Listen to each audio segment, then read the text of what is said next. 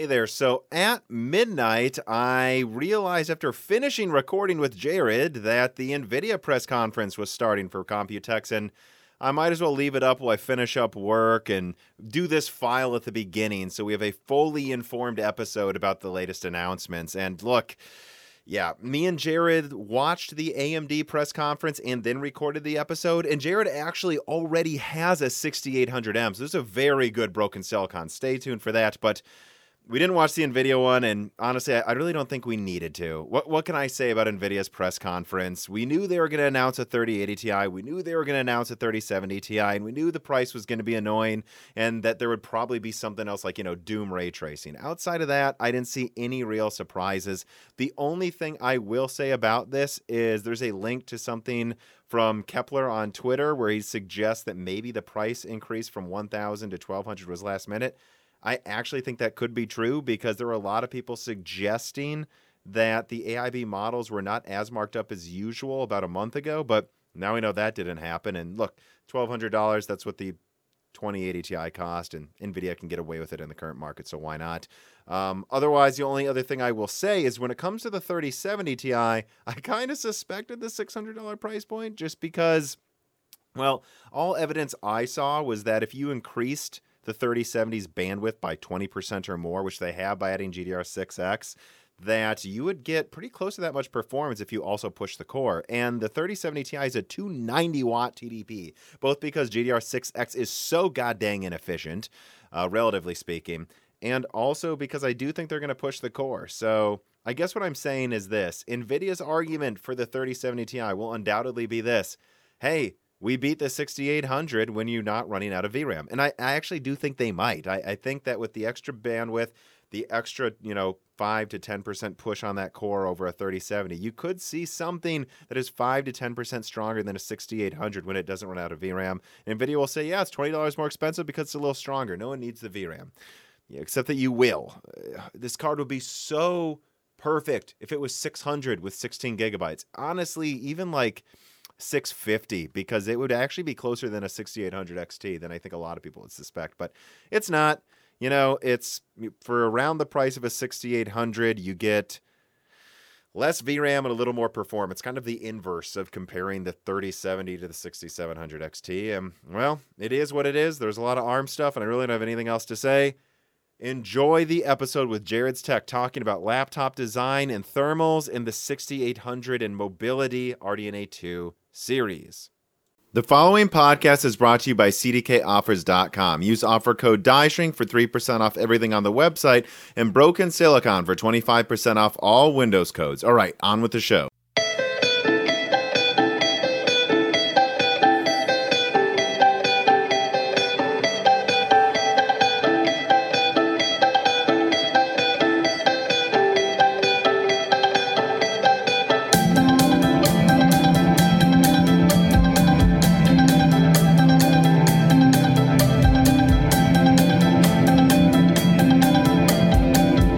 And welcome to Broken Silicon, a gaming hardware podcast. I am your host, Tom, and I am very excited to be joined today by my current guest. I'll let him introduce himself. I'm Jared from the Jared's Tech YouTube channel, and I mostly cover gaming laptops, also some PC tech from time to time, but yeah, mostly focus on the laptop side of things. That is a question I actually have here. I'll just ask it right away. Why laptops? Most channels just focus on the same graphics cards with your whatever, right? A 10900K or, testing system. Like, it's very hard. People pointed you out to me because you did really good, and I agree with them, laptop reviews that are straight to the point, telling you everything you need to know. It's very hard to find that. What made you choose becoming a laptop review channel?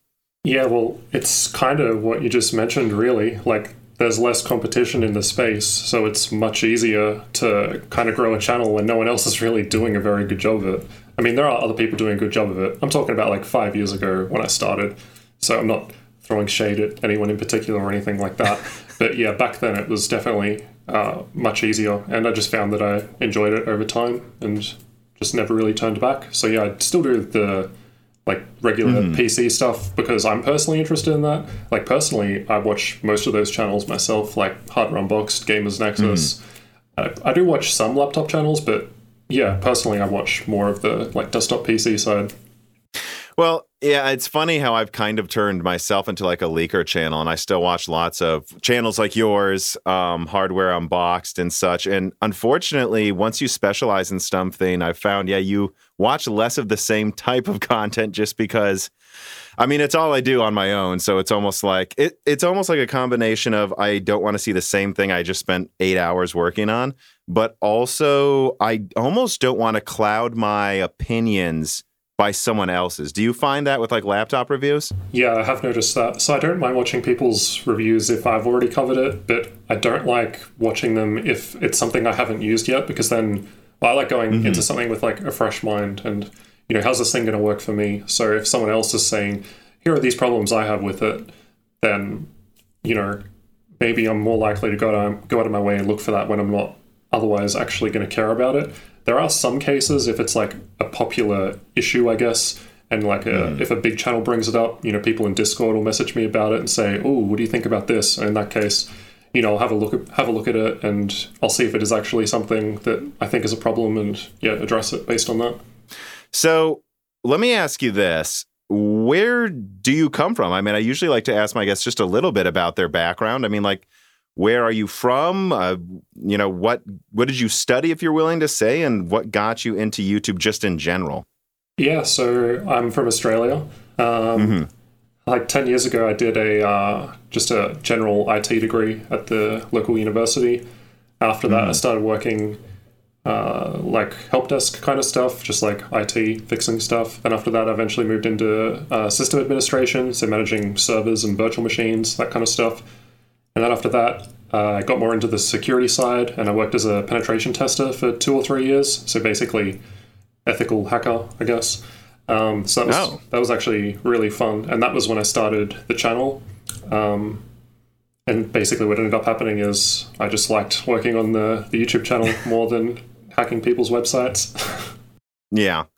Well, so I'm glad you could come here today. We were going to record sooner, and you mentioned to me maybe we want to wait for some other stuff to be revealed. And at first I was just, you know, laser focused, working on whatever, and like, no, keep the time, I'm busy. And then I immediately went, oh, wait a second. Isn't there a keynote where I'm aware they're about to reveal all this mobility stuff? We might be silly to not. I mean, it's pretty late where I'm here. I'm really glad you were able to like work around this and record right after AMD's Computex presentation. I suspect that's what a lot of people are excited to hear us talk about first. And I will say, no matter how hyped you were for AMD's presentation, which I try not to get hyped anymore because sometimes they're complete nothing burgers. This one was not a nothing burger. This one, what's your initial reaction to, I mean, it's just like 42 minutes or something of everything AMD went over today. So it's hard for, even though this only just happened like an hour or two ago, it's hard for me to think of initial reaction because I actually heard about all this information like a week ago. So I've had some time to think about it. But thinking about what I was thinking of a week ago, I guess, I was thinking, you know, if this turns out to be true, then in regards to the laptop GPU's performance, if this turns out to be true, then it's probably going to be a pretty big deal. Well, what about FSR? Because I think that's something, at least when I looked at my fans, you know, in the Moore's Law's Dead Discord, they were completely blown away by that. And I got to say, even though I thought I knew basically every detail, the fact that they actually showed a 1060 running FSR right now, that for me was like, wow, so this is a complete showstopper here, what they're revealing. Yeah, that was cool. And I noticed in the live stream that seemed to be when the comments went the most crazy. Everyone was just like, FSR, FSR. So I guess that goes to show what people are actually interested in. I mean, I'm interested in testing it out, but I'm also kind of concerned, like, how much extra work it's going to be. Like, do I test every game with it on, with it off, with the different setting levels? Like, I already test, like, 10 plus games per laptop. If I'm doing that on top of that, it's just not going to work out. So it might be a case of just pick one game that's a good example of it, and that's the way to go. I don't know yet. That's what I was going to say. You know, like, I think you see a lot of websites doing that. They just do, like, one ray tracing test off to the side, or two, instead of doing like 10 games with it on and off at every resolution. But let me ask this though. What did you think about NVIDIA's DLSS when it was first announced a couple years ago? I don't think I thought it was that big of a deal at the time. I just remember thinking like, oh, okay, there's like one or two games that kind of might have some improvements sometimes in some scenarios. I mean, obviously it's much better these days, but yeah, back then I just remember thinking like, I got almost 3 years later though. Yeah, exactly. I mean, geez. So I remember I was in the audience when the RTX announcement happened, and I was just like, oh, cool, they're hyping it up, sounds great. But then, over the following months, just didn't really deliver on what they said. So, initially, I just remember thinking, this doesn't sound that interesting. Now, obviously, 2 or 3 years later, it's a bit of a different story, especially with DLSS. It actually is pretty useful. How much of a... What do I want to say? Before AMD showed off FSR today, though, how much of a situation really was it? Because that was still something, like if you were to ask me to frame kind of what I'm getting at, if people ask me what I thought about DLSS, I would say, well, it's a real problem for AMD now, kind of. But it's still not like a deal breaker. Like how many games actually still use it now? And I think a lot of people miss that in the games that use it, you are kind of already getting crazy high frame rates in some of them. Like I could count on my fingers, maybe not even an entire hand, how many games it actually made a huge difference. Like, is that how you see DLSS right now? Or do you see it as this gigantic thing that AMD did need to address immediately, not just soon? Well, I think it's the kind of thing where just over time, the amount of games that actually support it builds and builds and builds. And it's probably starting to get somewhat close to the point where a lot of popular titles do have it. So without having some kind of competition, I mean, you gotta do something at some point. You can't just like leave it for another 5 years and hope it goes away kind of thing. But yeah, what you were saying with like the performance boost. There's like DLSS in Fortnite, for instance. I mean, you need like an RTX card to run that, right? So what's that, like minimum RTX 2060? I mean, I'm sure you're going to be running Fortnite max settings on a 2060 even without DLSS. So I think it comes, well, the way I personally see it, and this is why every time I test DLSS, I always use ray tracing as well, because to me, I think they're just meant to go like together, hand in hand. So you get the benefits of ray tracing, and then in order to offset the negative performance from that, you throw in DLSS on top. I don't know. I'll just speak for myself. I actually put out a video about FSR before AMD had the keynote because I generally knew most of the details, which is, this is going to be something that focuses on everything using it. My perception of DLSS, a major problem that I have with it is it's basically like, oh, if you use DLSS in these few games, your 3090 now runs 4K better. But if you run it at lower resolutions, not so much. And a lot of the lowest end GPUs can't even use it. Whereas AMD is focusing on bringing reasonable performance and image quality to everyone. AMD APUs, everything, right? Everything. They even showed it running on a 1060, including consoles. And that their pitch to devs is this will be easy to implement. Maybe it isn't, like literally some DLSS implementations like in Death Stranding actually make the image look better than not using DLSS. So this isn't about making it better with a smaller performance boost on a super high-end card. This is about making it so everyone can have reasonable performance in the latest games. And I honestly think the pitch AMD just made today, again, assuming it turns out well, we need to wait for third-party benchmarks, of course, but honestly, my initial reaction is that NVIDIA's DLSS is almost dead now. Like it isn't really dead, but every developer I've talked to, everyone I've talked to who's talked to developers says that it's crazy easier to implement than DLSS. They don't even want to bother with DLSS unless NVIDIA programs it for them themselves, and often NVIDIA does. But now that it's supported on everything, even NVIDIA, why would they even bother with DLSS unless NVIDIA paid them to use DLSS? Yeah, that's a good point. Like, that's definitely going to be a killer aspect of it, the fact that it can run on older hardware, especially when people can't necessarily buy the latest and greatest hardware at the moment anyway.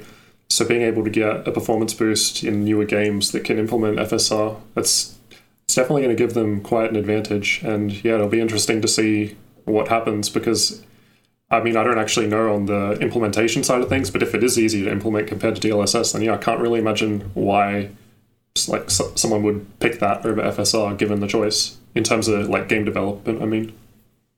Right, and the craziest thing that I've been told is that there's evidence AMD is planning to have specific hardware acceleration. They don't really have it yet. It works on everything, but that they are building part of RDNA 3 to accelerate FSR better than everything else.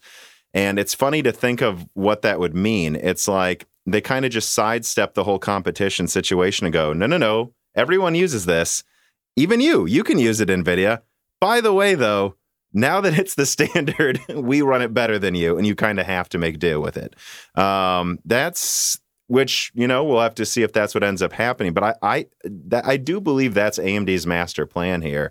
And this just seems like such a way better thought out strategy than like G-Sync versus FreeSync ended up. Yeah, if that, like I hadn't heard about new hardware potentially accelerating it. So if that's the case, then yeah, I could see that strategy working out quite well in future.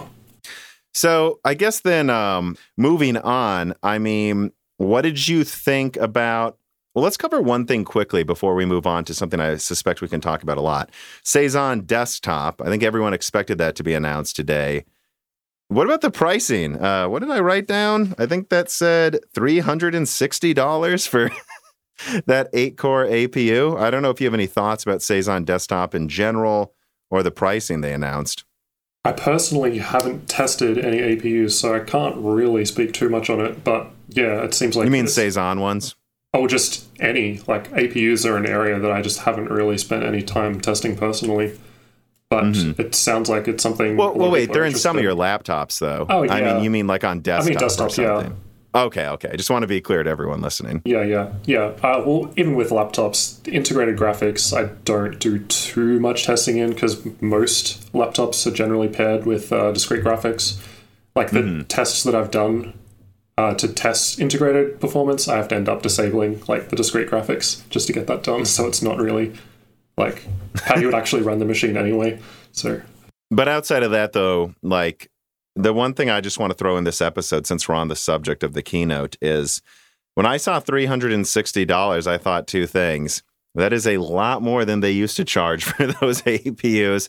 At the same time, what are they even competing with, everyone? I mean, and it probably is the best gaming processor outside of everything above it anyway. So I don't know. I just think until someone gives AMD a reason to price it lower, they can just do that. Although, again, that the margins on those, on the $360 APU, it's a monolithic chip on a really reliable node now. They have to be making massive margins on that thing. Well, let's move on to something I bet you can talk about a decent amount. The 6800M and 6700M. You said you were impressed by what they showed there. Yeah, so I was impressed by what AMD showed, but at the same time, anyone that tests games probably recognizes that pretty much all the games they showed in the presentation were all games that generally favor Radeon, like Borderlands 3. I can't remember the others, but, all the usual suspects. But even so, they definitely looked much more competitive compared to what they've had in previous generations with, say, the 5600M, for instance. Are we allowed to say? I believe you already have a laptop with a 6800M behind you, don't you? Yep, that Asus one just there is the Strix G15 with the 5900HX processor and 6800M graphics. Can you say anything about the performance yet compared to what they showed at the presentation? Like, is it performing? Is this why you're hesitant to say anything, because of you have different results on average than what they showed? So I actually published a video about an hour ago showing gaming performance on that laptop, though I only covered 3 games because there just wasn't a whole lot of time.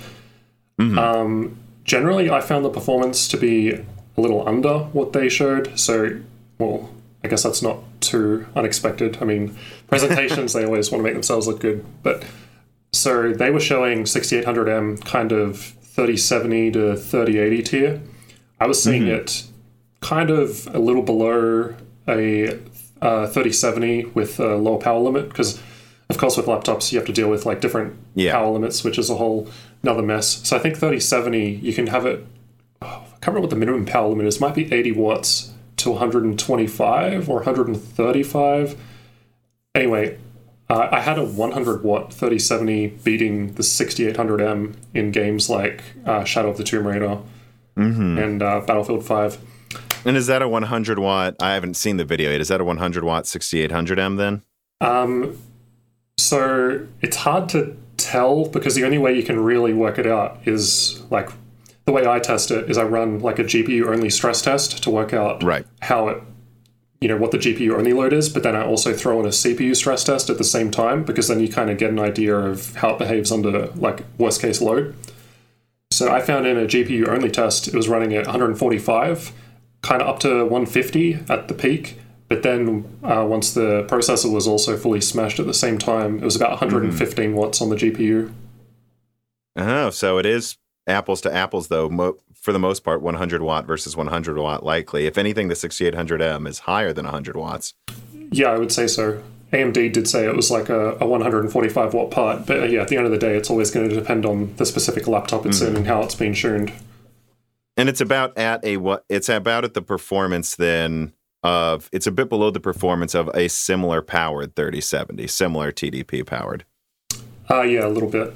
But there are some reasons that would be the case. So the first thing I noticed with this particular laptop is the screen doesn't connect directly to the 6800M. So the way most laptops work is the screen connects to the integrated graphics in the processor, and then the discrete graphics sends the frames of the game through that to the screen. And the reason that that's the case is so that you get better battery life. Because if you unplug from wall power and you're using your 6800M, it's going to use more battery power compared to the integrated graphics on the processor. Now, maybe that's less of an issue with RDNA 2, because they did say in the presentation all the things about it being much more power efficient. I haven't tested that yet, but generally in the past, like with a Intel plus NVIDIA gaming laptop, for example, you have Optimus. So the Intel integrated graphics is what actually powers all the applications you've got running, and that uses less power. Then when you open a game, the NVIDIA GPU renders the frames, sends them via the Intel GPU to the screen. But you have some laptops where you can disable the Intel GPU and the NVIDIA GPU connects directly to the screen, so bypassing essentially a bottleneck and performing better. Now, that's not the case on this Asus laptop. So if you had a different model where you could disable the integrated graphics, potentially you'd be looking at a further performance boost, making the 6800M look better than what it's showing in this particular machine.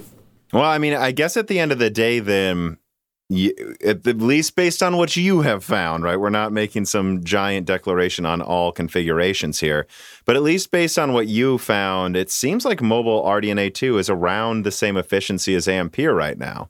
Yeah, it looks like it can compete against like the 3070 in some games. I mean, I've only tested 3. There's more to be done, but yeah, there's also potential memory issue that I only found out about. Right. Like I was going to ask about that next, though. Right. So you want to go into that because that was something you wanted to discuss as well. And I think everyone should keep in mind that what you just said, maybe actually the RDNA 2 chip is slightly more efficient than the Ampere one because of memory timings in this laptop. Yeah. So I literally only discovered this like 30 minutes to an hour before the presentation. And, I literally just came on to this straight after. So I haven't had a whole lot of time to investigate this yet. But essentially, a couple of weeks ago, I had a completely different gaming laptop, the Lenovo Legion 5 Pro. And that's a Ryzen-based machine, but it's got NVIDIA graphics. And so it's RTX 3070. And when I tested that out and compared all the games, I thought, this is a bit slow. What's going on here? Because this is supposed to be like, one of Lenovo's best gaming laptops. And the 3070 was like 10% behind other 3070s. I was like, something's not right here. So I looked into it a bit. Long story short, I found out it was the memory. So on paper, the memory sounds perfectly fine. It's two 8GB sticks in dual channel, DDR4 3200, CL22, single rank, I mean, yeah, you can get dual rank memory for laptops, and it does improve things, but single rank is pretty common. So I didn't think that was the cause for the performance loss. What ended up being the case was it was the secondary timings on the memory. So the things that aren't on the spec sheets, basically. So you've got to run the software and actually dig in to find these types of things. So anyway, I put in a different memory kit that I have, which is just like a stock standard DDR4 3200 kit. Nothing special. It's not like ultra low timing or anything. I didn't spend a lot of money on it. And just using that memory, I was able to boost performance by 10%. So I did a whole video on that. And anyway, today I found out that the memory used in my Strix G15, it uses the exact same memory kit as that Lenovo laptop. So it has the lower timings, which means in theory, I should be able to boost performance in games at 1080p by like 10% just by putting my new memory in. Huh. And you mentioned that to me before we started recording, and I said, oh, that just doesn't surprise me even a little bit. That would be the one way to cut costs right there. I mean, what do you put on the spec sheet? Cut everything else is usually what you see. I mean, heck, I have an NV15 that I found, or that many people in reviews found, outperformed with its 6-core i7 and 8-core i7 in a competing Dell XPS just because they decided to use vapor cooling and better thermal paste. But Dell can claim they have an 8-core in the spec sheet and then cheap out on cooling. And it seems like, what do you show? Oh, RAM, sometimes they make you say dual channel or not now on websites, and then speed, but not timings. This doesn't surprise me at all. Yeah, I guess I should, before going deeper into this, I should say that, I only just found out about this. At this point in time, I don't know if this is just my unit. I don't know if this is just review units. And I also don't know if it's models that are actually going to get shipped to customers. So immediately before this, I did actually watch one other channel's video, Dave2D. So he has like 3 million subs, and he did a video on this laptop too. And he showed just like a quick shot of the internals, and it looked like the exact same memory that I have, and he's in Canada. So it looks like potentially at least one other person has this same memory. But yeah, whether or not it's just the early units that were sent to reviewers, or if it's what actually, what paying customers will get, I don't know yet. I've asked my AMD contact, and I'm waiting to hear back on that. Well, I guess we'll have to see. I mean, it's a little unfortunate that it's very interesting, honestly. Like RDNA 2 on paper is so much more efficient than Ampere with a lot of its products, but it does seem like NVIDIA keeps finding ways to make specific products as efficient as they need to be to stay competitive with Ampere, despite, of course, going balls to the walls with their 350 watt plus 3090. That's the size of a game console by itself. Yeah, to me, it's just a bit strange. Like, AMD helped seed these units out to reviewers, right? They want to make their 6800M look good for launch, and yet there's this one simple thing that can boost performance by 10+%, which in laptops is like a whole tier of GPU, essentially. Well, that's something Intel focus on very heavily. I know, talking to some Intel contacts, is Intel, and maybe it's just because this is what they have to do right now, but at least the way they portray it to me is we focus on the end product. So you can say this one product from the competitor is better than ours. At the end of the day, you're buying a laptop, not one CPU that's in it. And that's why Intel basically mandates really good memory on a lot of their products now, so that you at least have some responsiveness advantage sometimes to AMD, who doesn't mandate that. I know that I have much else to say about that, but I wonder if you've noticed that too when you're trying to do AMD Intel comparisons. Well, I have heard. So when you said that, the first thing that came to mind was actually NVIDIA. So on the so you know how they've got like 3060, 3070, 3080 on the desktop side, then they've got the same names over on the laptop side. Yes, obviously do. The laptop side laptop side performs different due to power limits, but also the specs are completely different. But I asked NVIDIA why that was the case, and they basically said that it's about the user experience, right? So a 3080 it gives you the best user experience on a laptop, so it's not.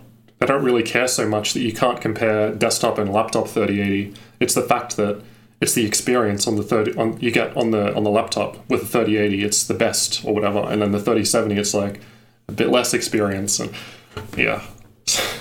Did you ask them why they didn't do that, though, with Pascal and Turing, where they actually named them correctly to what their desktop counterparts were? I was hoping that would stay forever. It was amazing being able to actually know you're buying a real 1070 in a laptop. Yeah, it was good back then. I didn't actually follow it up. I was just like, okay, whatever. Maybe they just didn't care about the experience back then. So I guess before we move on, though, I want to talk about one final thing that was in the presentation from AMD to just kind of put a bow on it. I mean, I will say there was one real surprise for me, and it's that they actually showed off a 3D stacked Zen 3 chip at the very end. What are your thoughts on seeing that?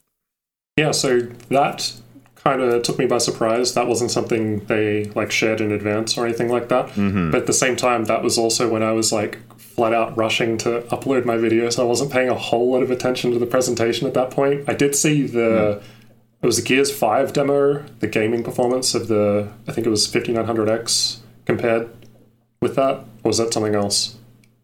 No, yeah, they did. They compared Gears 5 and they showed, if my memory serves right, a 12% performance boost comparing a Zen 3 to a Zen, I don't know, I'm just going to call it Zen 3D chip right now. Yeah, Zen 3D, that sounds good.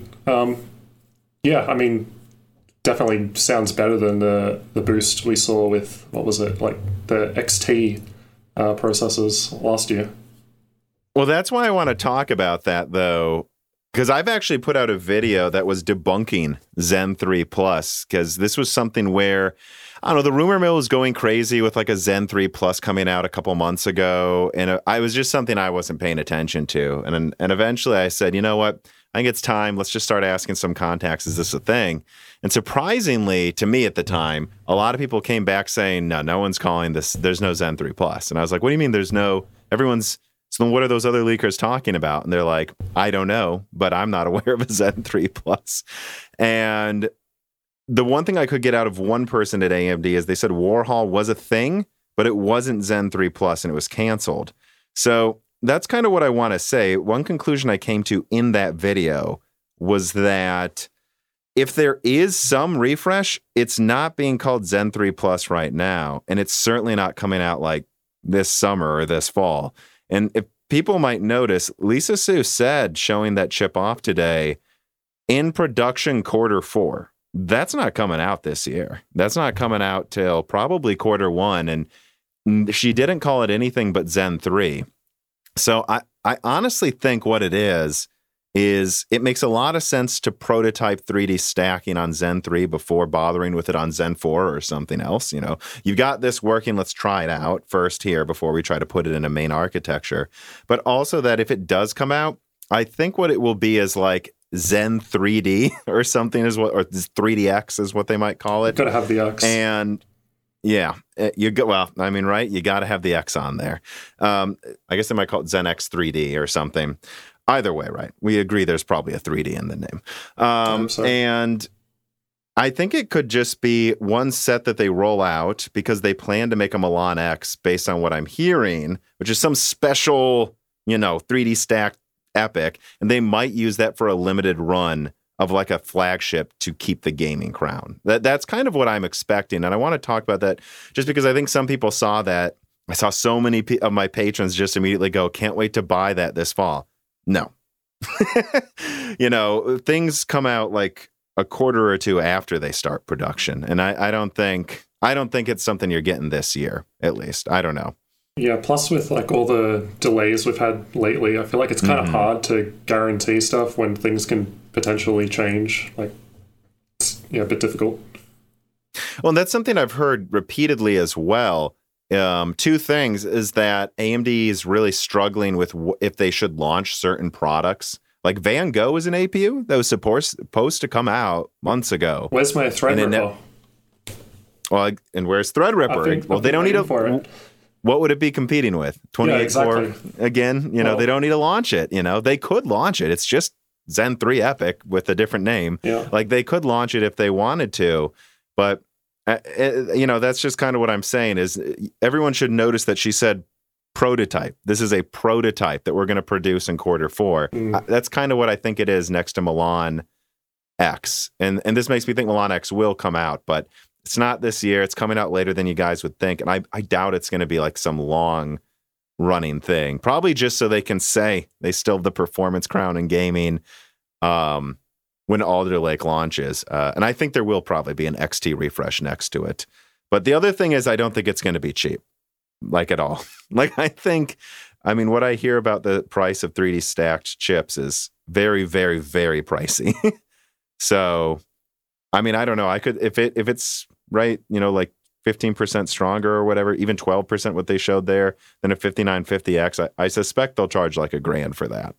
Yeah, well, I guess, I mean, they can, right? If the performance is actually good and it's the best and people are going to pay for it, I suppose they can. Exactly. And it's like, unfortunately, they probably can. And it will have that cool thing of being like the first 3D stack chip anyone can own. So it'll have that cool factor as well. Let's take a step back here and go back to laptops then. So let's get to a reader mail. Melodic Warrior writes, and just like you guys can if you support us on Patreon, and says, "Hi, Tom and Jared. In your point of view, what has it been like to see the progression of Ryzen laptops make since they debuted several years ago? P.S. I love Tom's content and yours as well, Jared. FYI, I'm getting a special vinyl copy of August Burns Red's Leveler. Are you interested in it?" So I actually hadn't heard of them before coming on here. I did actually listen to a minute of one song just briefly, and it sounded pretty good. So I'll check out more afterwards. Do you need him to send you it? Not necessarily. I mean, I've actually got the tab open on YouTube, so I'll just continue playing that after. His first question, right, before he got cheeky, like, I want to ask you this. What has been your thoughts on the competition in the laptop market in 3 different eras, right? So let's say before Zen, the Bulldozer era versus Intel, and then what are your thoughts on Zen 1 and Zen Plus versus Intel at the time, and then the current era, which I would just call the 7 to 5 nanometer Zen era versus Intel's 10 nanometer chips? Like, how would you classify your thoughts on the competition between them in those 3 eras? Yeah, it's almost kind of crazy to think about where AMD has come from. When I started the channel 5 years ago, I don't think I could get AMD laptops at all. Like, I started with It was Skylake, I think. So the first laptop I ever covered on the channel was 6700 HQ, which was a quad-core Skylake. And I don't even know when I got the first AMD machine was. Probably like a year or 2 later, and it was like a 1 laptop a year kind of thing. And it wasn't very impressive, wasn't that great. I think that was Zen 1 kind of time. And then with Zen 2, so like the 4000 series on the mobile side, it's great that the laptop and desktop numbers are all different. I guess they're the same now, all on 5000. But anyway, back then it was like the 4800H and 4600H. That was when they really kind of took the first step to becoming competitive and were actually ahead in many cases. Yeah. So in multi-core performance in particular, it was an easy win for AMD, even compared to Intel laptops that had the same core count. But also back then, Intel was only offering 8-core chips in like the most expensive premium machines. Meanwhile, AMD is like, here's a budget laptop, well, not necessarily budget, but like $1,000 plus cheaper and getting more performance. It was kind of a big deal. And now it feels like Intel 8 cores are much more common than they were. I mean, still pretty pricey, but before it was only like the top end models. And now I've got some Intel 8-core laptops with like RTX 3050 graphics. Like, I wouldn't have thought I'd see that. Never imagine that. Yeah. Just a couple of years ago. The way I always bring up my thoughts on like the shall we say bulldozer through excavator era for AMD and laptops is what you said. Like, they weren't in them. Like, you couldn't get them. And and I remember there was one excavator APU that actually had really impressive graphics performance. And it was just, a quad thread, but it was good enough for the integrated graphics. And I literally could not find one laptop with that APU model. And I just gave up and got, an Intel one. And then after that, we've just seen Intel adding threads to their mobile lineup since, like Kaby Lake R or something, like year over year at a rapid pace. Yeah, I guess they have to keep up, which is perfectly fine by me. It's what happens when you have competition, I suppose. Yeah. How would you classify, because you've reviewed some of these, the current situation specifically, like thinking of like Cezanne and Renoir, Lucian, I guess, too, which is really just Renoir, versus Tiger Lake? Like, how do you see, like, if someone were to say, what's better, Cezanne or Tiger Lake? Like, what would be your answer? I hate this to be the answer, but it depends. Depends on what you're doing. That said, I haven't actually compared both of those, like, fairly side by side. I do actually have two laptops here that are in the like exact same chassis. Only difference is one has the 5800H and one has the 11800H. Yeah, that's the right name. So same core. There you got it. Yep. So same core count. Basically, I should be able to fairly compare performance, thermals, battery life, all that. Just haven't got around to it quite yet because there's a lot of stuff here at the moment. But that's something I will be working on. When I compared. I did the same comparison, but with Comet Lake, so 10th gen, and basically AMD was winning, in productivity workloads, multi-core, all that sort of stuff. But I did find that the Intel laptop was slightly ahead in most games, but at the end of the day, it's like, I can't remember the exact differences, but it was like single-digit percentage gains. So it's like, is this something you're actually going to notice while actually playing the games? In most cases, no, probably not. But, that might change with Tiger Lake. So in the small amount of Tiger Lake testing I've done so far, some games like, CSGO and Far Cry 5 that depend on the processor, they do see big gains, but then most others I was only seeing like really small differences. But yeah, still need to actually do the fair side-by-side comparison testing to be able to say for sure. From my perspective, we've had very good CPU performance in laptops ever since Renoir came out anyways. I mean, what we needed was 8 cores running at 4 gigahertz, frankly, 6 cores actually. And once that was standard, it's enough, right? Yeah. Let's be honest. The GPUs and laptops is definitely going to be the bottleneck before those CPUs are. But the problem was that Intel still gets way more contracts, and their 8 cores tend to use 100 watts versus AMD's 35. And what excites me about Tiger Lake is they can finally move an 8-core down below 50 watts if they want to. That has reasonable performance versus AMD, that you don't feel like you're getting shafted in efficiency at full load a little bit by Intel if you're forced to buy that, which I do still have to bring up, though. I mean, forced to. A lot of times now, it's still just a matter of, well, I like that design the most. Guess it has Intel, I think that's usually what it comes down to more so than picking the CPU. Although it's, again, you couldn't even get Excavator APUs if you wanted one, so it's better now. Yeah, well, it's much different even this year, this most recent generation with Ryzen 5000. Prior to, well, I guess in 2020, the best GPU you could get with Ryzen was NVIDIA RTX 2060. Like 2070 and 2080, they just didn't exist with Ryzen at all. I'm told that wasn't a mistake, by the way, that there was kind of a mandate going on. That's I heard from a few people. There was like, by the way, you better not put anything stronger with an AMD CPU. Yeah, so I reckon it's definitely not a coincidence. At the same time, I know someone who has reached out to AMD and asked AMD if they thought this was something that was going on. And from the AMD perspective, they didn't think so. But, who knows what the other guys are doing. But yeah, it does seem extremely strange, especially given the reason that I was provided with more often than not was the amount of PCIe lanes that Ryzen 4000 had between the processor and GPU. So it was 8 lanes of PCIe 3.0, I believe.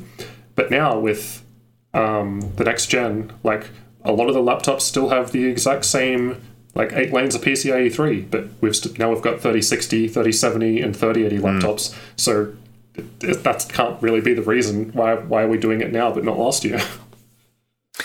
Exactly. The only other thing I would say, though, is talking to someone at Dell once, he said that you have to understand that a big part of it, at least from his knowledge, was that it's a marketing risk to put AMD on a $2,000 laptop. Because unfortunately, still, a lot of people see Intel on a $2,000-$3,000 laptop and they're like, good. They don't realize that AMD is just as competitive there and that was a major part of it. Yeah, there are definitely much more higher-end laptops this year. And honestly, I would have been shocked if that didn't happen. Because last year, just every single video I did on an Intel laptop, comments were like, no AMD, no buy. Where are the high-end AMD gaming laptops? It's like there was obviously huge demand for it. So now the fact that it's happened, I guess most of the big companies are doing it now, doing high-end Ryzen laptops. There are still a couple that don't, like Gigabyte and possibly one other. Yeah. But most people are on board. Well, Razer doesn't really do AMD Razer, at all yet. That was the other one. Yeah. Well, but we'll get to that quickly here, though, because I've got a few reader mails that touch on this. So King Atlas 347 writes in and says, why are there not more Ryzen laptops with USB 4 on them? I've noticed that if you want a good laptop with high bandwidth connectivity, you are pretty much limited to an Intel system. Well, yeah, because Intel supports that heavily. Yeah, so I don't know the full details, because like USB is supposed to be like an open standard, right? But so far we're only really seeing it when it's included as part of like Thunderbolt 4, which is obviously Intel at the moment. I mean, they say it's like, I hear both Intel and AMD saying things like technically AMD can support Thunderbolt 4, but no one's actually going out of their way to make it happen. Right, but like literally when I look this up, Tiger Lake was specifically built to have USB 4 and Thunderbolt 4 early. Like they built that into the SoC, and AMD did not. Yeah. Right. So that's why. And I think, again, people miss like how much of building laptops and in the in-laptop competition, how much of it is building an SoC for a specific market. You know, like they have Tiger Lake H35 and below, and this is 4 cores, powerful graphics, connectivity, so they can put it in a Surface laptop and charge it with USB 4. And then they have the 8 core to be paired with dedicated graphics, right? Where like this is something Intel's thought about, and that's why AMD is going to add USB 4 with Rembrandt, which APU should come out in the beginning of next year. But that's why you see that, is because AMD just hasn't put that there. Yeah, I mean, it'll be good to have more bandwidth, obviously, but don't have it yet. Well, Arcane311 says, hey, Jared, love your videos. I have a question on your thoughts about RDNA and APUs. Do you think AMD may have made a mistake by not including RDNA into Renoir, and specifically Cezanne by this point? Or do you think it's okay to use updated iterations of Vega, albeit at much higher clocks than before, but seemingly lower CU counts than expected? With RDNA at 8 to 12 compute units, I think Cezanne would have easily made a capable thin and light laptops when it comes to gaming without any dedicated graphics cards. Yeah, I mean, it's hard to say, but I'm just trying to recall. So there's a video that Tim at Hardware Unboxed did where he interviewed one of the AMD guys when we went over to the US for some event last year. And I can't remember exactly what the question was, but it was along these lines, like, hey, why are you just refreshing Vega compared to, you know, doing RDNA in these processors?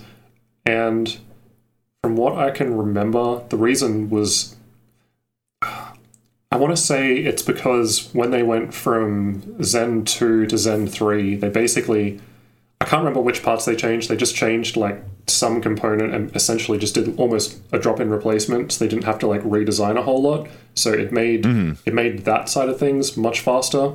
But also, I guess it might just be as simple that they were happy with the amount of gains they were able to get by those tweaks that they did with Vega. But yeah, I'd suggest checking out that video by Hardware Unboxed, because they've got like an hour interview with someone from AMD, and that's one of the questions that they cover.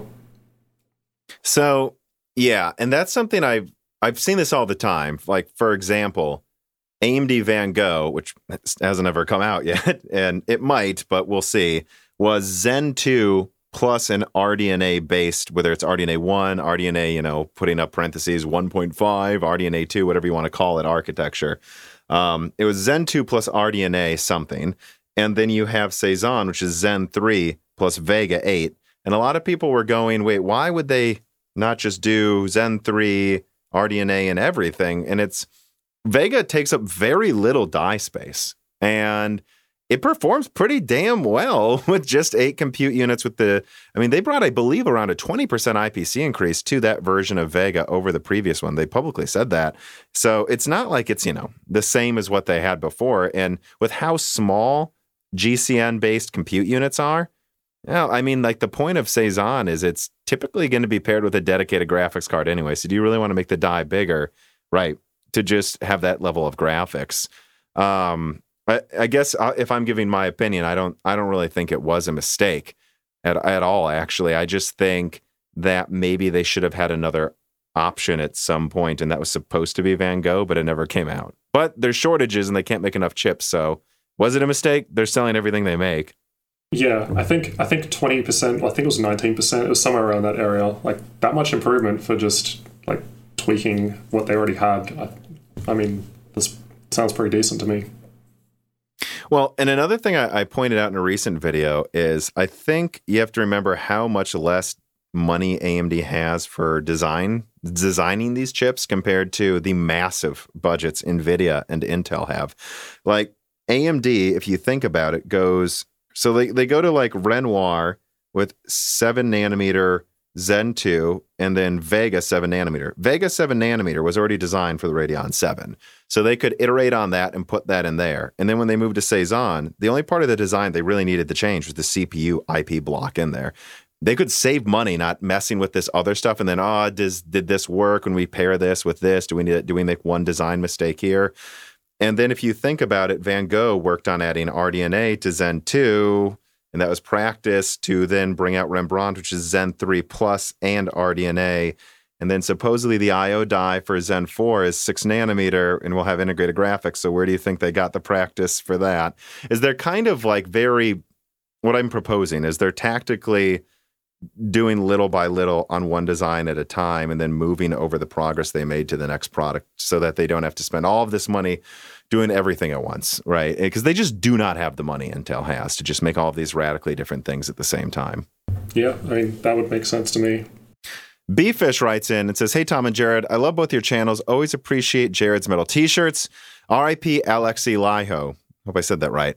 My question is for both of you and speculation on Rembrandt and laptops. With speculation that Rembrandt could include 12 CUs of RDNA2, what kind of performance would you expect out of that? Are playable 1080p graphics with an integrated GPU coming this gen? Well, I mean, they already showed that off, arguably, with Cezanne in today's presentation. So if you think about it, And again, I'd remind people that Vega in Cezanne is not the same as Vega on the Radeon 7. It has higher IPC. And RDNA 2 actually seems to have the same IPC as RDNA 1 if you have the same clock speeds as far as hardware unboxed found. So, I mean, I honestly think you're looking at like 40 to 50% more performance at the top. But if you throttle it, I'm curious if it's even less than that. I don't know. I don't know if you have any thoughts on like, do you think we'll see more gaming laptops with just an APU if it's like 50% better than this? Or is it still probably not enough to just still throw in a dedicated graphics card? Yeah, it's hard to say because at this point in time, I can't think of any, gaming laptop that doesn't have discrete graphics because, you do basically need it unless you're going to run at 720p with like lower settings, which is essentially what you need at the moment for current APUs and laptops. I mean, it depends on the game. Obviously, esports titles, you can go 1080p. But, I guess it would definitely make an interesting product. I mean, the battery life would presumably be quite a lot better compared to a laptop with discrete graphics. And you could game on battery, right? Actually game on it. So I think it's more a case of that would need to exist first, and then companies can potentially make these new gaming laptops. But until there's actually something that can do that, probably not going to see like a APU-only gaming laptop. At least that's what I think. Yeah, I guess what I would say is if this comes out at the very beginning of 2022 and it is 50% better than what's in any APU now, maybe more than 50%, like what if it doubled performance? Who knows? Like it is on 6 nanometers, so it gets a little bit of a benefit from that. Like if it is that much better, I think you might have this narrow point in time where they're just like, oh, look, it's better than it's about an RX 470 or 570 or something around there. And that's really cool that that's just in an APU now. But then, of course, RDNA 3 and whatever NVIDIA is working on is going to drop. And all of a sudden, it moves down a tier in where it was. And in many ways, I almost just see it as keeping up with what the desktop iteration will be next year. Yeah, that would also make sense too. I mean, that's pretty much what's been the case, like every new release. Like, there are gains with the laptop APUs each generation, but none of them have been anything crazy. So I guess it depends if there is a crazy boost. But then if there is, like, by that point, a game's significantly better and need more resources, and then you're in the same situation where you can't run them unless you use like lower resolutions anyway. And games are going to get harder to run with like finally programming for the next gen consoles and forgetting the last gen ones a little bit more. So again, I kind of just see it as treading water until you see some like 24 compute unit RDNA 3 APU that really just goes for it and is allowed to use 100 watts by itself. I kind of, doubt it'll be better than before, but well, let me ask you this, though. We've been talking about AMD a lot. I think we've already covered everything there's discussed right now about Rembrandt. No matter what platform I use for a main benchmarking station, one thing that I always know will be true is that a long-term sponsor of mine, CDK Offers, will most likely be providing the keys. CDKOffers.com is a keys website with legitimate keys that supplies PlayStation, Xbox, and Windows software keys at a reasonable price for what you're paying for. Nobody wants to overpay for anything, including over $100 for Windows. You don't need to get a legitimate professional key of Windows 10 for a reasonable price from CDKOffers.com. And make sure you use the offer code BrokenSilicon to get a big discount on Windows software, and Die Shrink to get a reasonable discount on everything on the website. Go to CDKOffers.com today and make sure they know Moore's Law is Dead sent you. What do you expect, or what do you want to see even out of Intel Alder Lake? I mean, that should come out this year. I want to see something better in gaming. That would be nice. The Tiger Lake performance I've seen so far, as I mentioned before, wasn't like what we saw on AMD when they released their new generation. Their productivity performance did significantly increase with Tiger Lake, so that was a nice boost, but it's almost like, cool, now you're almost on par with AMD, so it's like, you've caught up. So I guess with Alder Lake, I'd want to see, I suppose, that sort of boost, but, again, so like, give me another 20% now. So hopefully it's not what we saw with like 7th gen, 8th gen, and 9th gen, and 10th gen, I suppose. There were only really small games there. So Tiger Lake did actually offer a significant boost compared to what we had previously in laptops. So yeah, if they can continue that with Alder Lake, then that will be interesting and things will definitely be a lot more competitive. Well, let me put forward this hypothetical. So based on what I've been told, it should be 6 cores plus 6 big cores, right? Which should be 20% better per core than Tiger Lake. So already there you go. But it's only 6, but then 8 little cores combined. I think let's also put in the caveat, let's assume the big little thing works and isn't a scheduling nightmare for Windows, because we'll have to see for sure. But assuming that happens, I mean, well, there you go, 20% better per core and then 8 cores for background tasks, or probably helping with some of the games. I think there is this narrow window late this year where Intel can make a very big splash in performance with Alder Lake relative to AMD. Yeah, and with the 6 big core thing, realistically, the last time I compared 6 and 8 cores in a gaming laptop, I'm trying to remember, I think I did it with 9th gen, so a couple of years ago now, but back then, unless it's like a CPU heavy game, I mean, things might have changed in newer games, but back then, just a couple of years ago, the performance difference was 2 to 5% on average with higher FPS with 8 cores. So at that time, 6 cores on a laptop still seemed decent. And if you've got 6 cores that, the single-threaded performance is I don't know how much better it would be since 9th gen going to 12th. Fair bit, I would imagine, based on the Tiger Lake 20% and that 20% you just mentioned with Alder Lake. It could be a case that 6 cores is still enough for the games, and as long as they're fast, probably still going to do pretty good. Yeah, I mean, again, though, the question is if AMD actually... you know what, though? Alder Lake will be out before the Zen 3D thing. That's the only thing that I really think AMD threw that out there to just go in the background. Oh, we know Alder Lake's coming out, but also we have this thing over here that looks way cooler. They did also, they showed more information as well. I only caught a little bit of the Intel thing, and they were kind of just oh, look, here's a laptop that has Alder Lake. All right, moving on. I was like, oh, cool. Yeah. Yeah, I don't think that they're even going to be able to show that much until they're sure the scheduling is working on Windows, because Lakefield was the test case. That was one big core and 4 little cores. It was a disaster when it first came out based on what I saw in reviews. There weren't that many reviews, but they were there.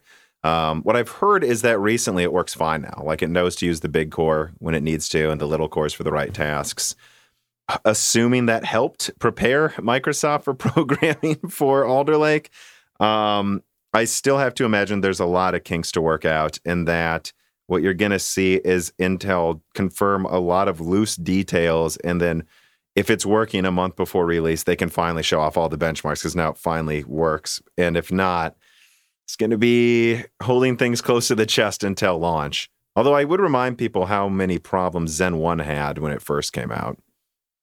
I still have problems even today, like just a couple of days ago, where like I run a game on a gaming laptop, and depending on the configuration of CPU and GPU, it's still not smart enough to swap over and understand that, hey, I need to run this game on the discrete graphics, and by default it will instead run it on the APU unless you go in and manually change it. So if you don't know where you're... Do you remember what the configuration was? I don't even need to know the exact model. Was it AMD or Intel CPU, and then what GPU? So I have had it happen with Intel and NVIDIA, but it's far more rare. It seems to be way more common with AMD CPU plus AMD GPU.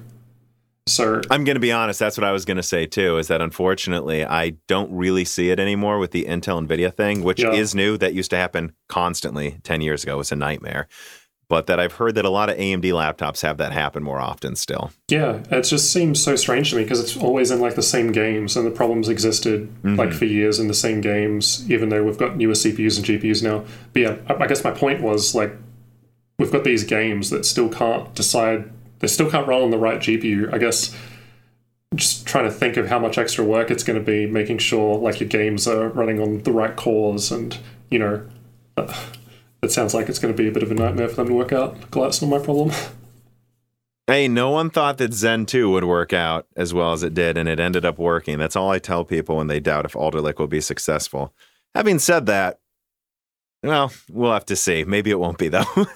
So Benjamin Cannon writes in and asks, do you think multi-GPU and CPU dies will come to laptops? If so, at what point will it become realistic over one bigger die? And I think he's specifically referencing, like, if you look at AMD laptops, well, I think there are some that have it. Actually, there are some laptops with a 3950X, I'm pretty sure. Yep. But they're very, very rare. Like, when will, like, do you think in, like, standard laptops we'll start seeing these multi-die approaches anytime soon?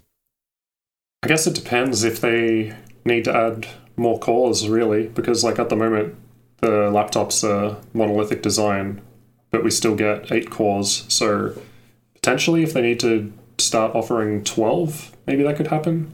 As for multi-GPU, I hope not, because like just dealing with, like I've had a couple of laptops in the past that had like 2 GTX 1070s, and just dealing with like SLI is like kind of a mess. So I always prefer just one like good GPU. I mean, there hasn't really been any improvements with like SLI and Crossfire, at least that I've heard. Like most, if anything, there's been like less support for those sorts of technologies. So multi-GPU, I can't really see that anytime soon. It seems like it's getting less common.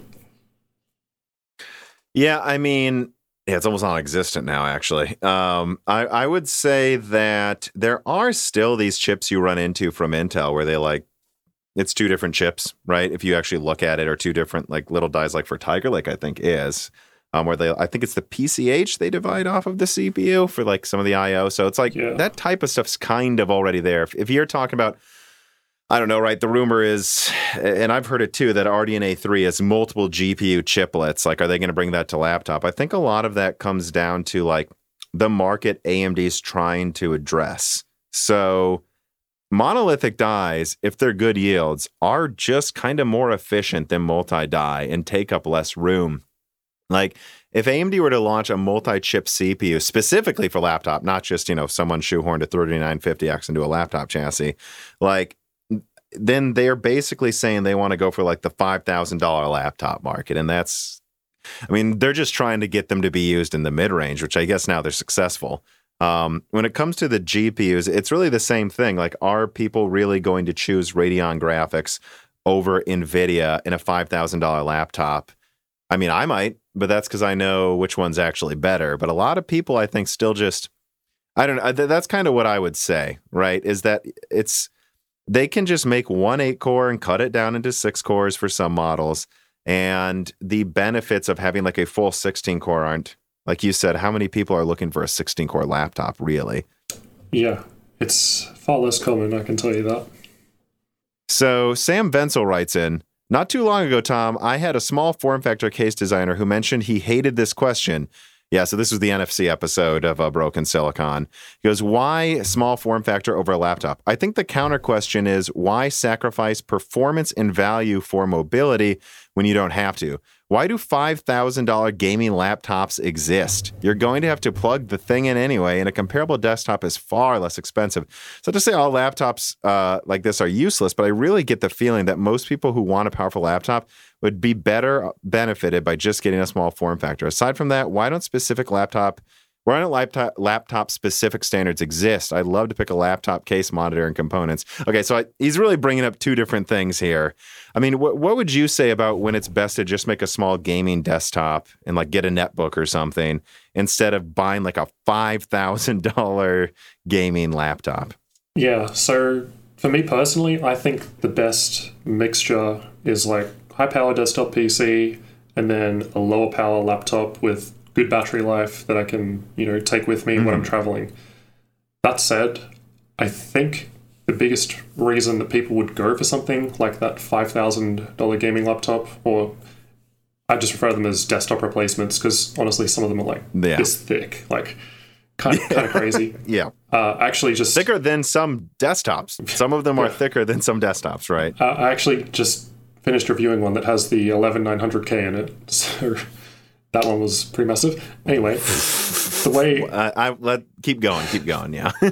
So the way I see it is, at the end of the day, it comes down to whether or not you need portability and how much power you need when you're like out and about, for instance. So with a desktop replacement with like 3080 graphics and say 11900K in this example, which is the machine I had, like there's absolutely no way I would be traveling with that. There's no way I would be going to school with that or work with that, mostly because the laptop plus its 2 power bricks weighed about 15 pounds.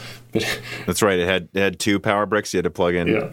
Yeah, nice. It wouldn't even charge with just one, so that's a different topic. I mean, it would be better if it did charge with just one, because then at least you only need to bring one brick instead of 2. Yeah. It's getting sidetracked. Yeah, I think it comes down to whether or not you need portability or not. So some people like the desktop replacement machine where they just sit it on their desk and it never moves. But I think they also like, if they do need to move it, it is easier. So you can just pick it up and it's got the battery and it's still running. So you can transport it. But I think that is definitely it's probably like the biggest niche in the laptop area. The people that actually buy those desktop replacement machines. I think almost no one is buying that type of $5,000 machine. Well, there is, I mean, I'm just going to say it. I would blanket not recommend anything that requires 2 power bricks. I don't care how good it is. Get just no. It's just, dude, no. Like it might actually take up more room than a really compact gaming desktop with a 3080. Like it's the silliest thing I've ever heard of. But what I would say is there is an interesting niche being carved out, though, by Razer 16, 17 inches, some of these studio laptops that actually come with a 3080 mobility edition and, a high-end CPU. That's probably high-end gaming for most people there. It's not really a 3080, but it's probably close to a desktop 3070. Yeah, something like that to play games perfectly fine. You don't have to go $5,000 or anything like that. And it can use and it has the technology to just use 1 power brick. Yes, advanced technology.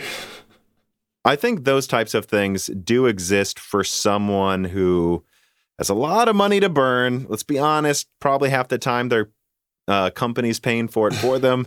And like I know one person who does like on-site heavy analysis on the data he gets there.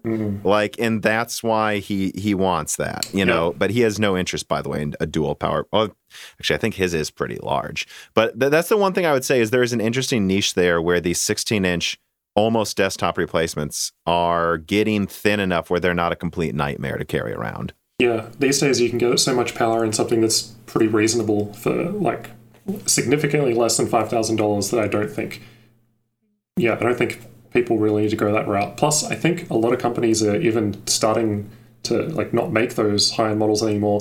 Like MSI had their GT76, which was their version of that. It had I can't remember if they did a 10th gen version with the 10900K.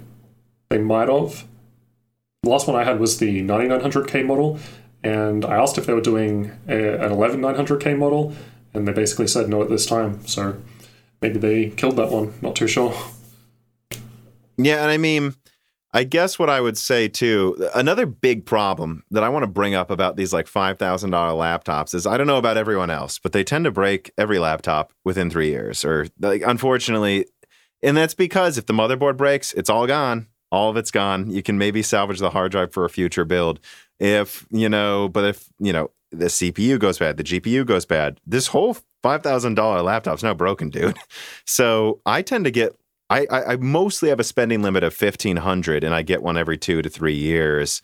I tend to actually try to aim for about $1,000 or less for that reason, just that I know that these could break in a few years too. And if you spend $5,000, my God, imagine that breaking. I think there's actually far less risk of that happening with these sorts of desktop replacement machines, because what is often the case, so for instance, with the 11900K machine I just finished with, obviously that CPU is socketable, so you can take out the processor, which most laptops can't because most are soldered to the motherboard. But with this, in this case, with like desktop components, you can actually take that out, upgrade it if the processor dies or whatever.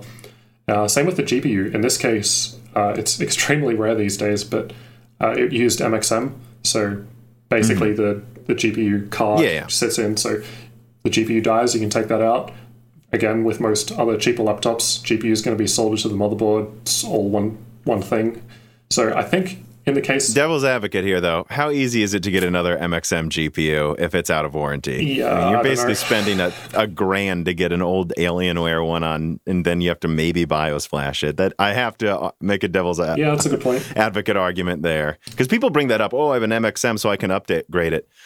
Do you want to upgrade it when the only people selling are selling this because they know it's such a niche market on eBay at ridiculous prices? Yeah, I agree with that. But yeah, just wanted to say that with these type of machines, I think there is more that can be replaced compared to, like, say, your Razer, where it's just one whole thing, everything's stuck on, you can't change it. Yeah. And to be fair, I find that laptops are getting far more reliable lately. Like, just better in every way.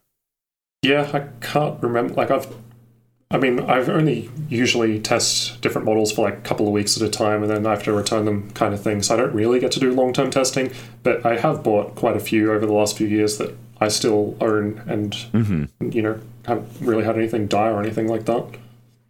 Well, let me also throw this out there though. Like, I have a expensive desktop, but it's anchored, in like an upstairs in a house that's locked at home.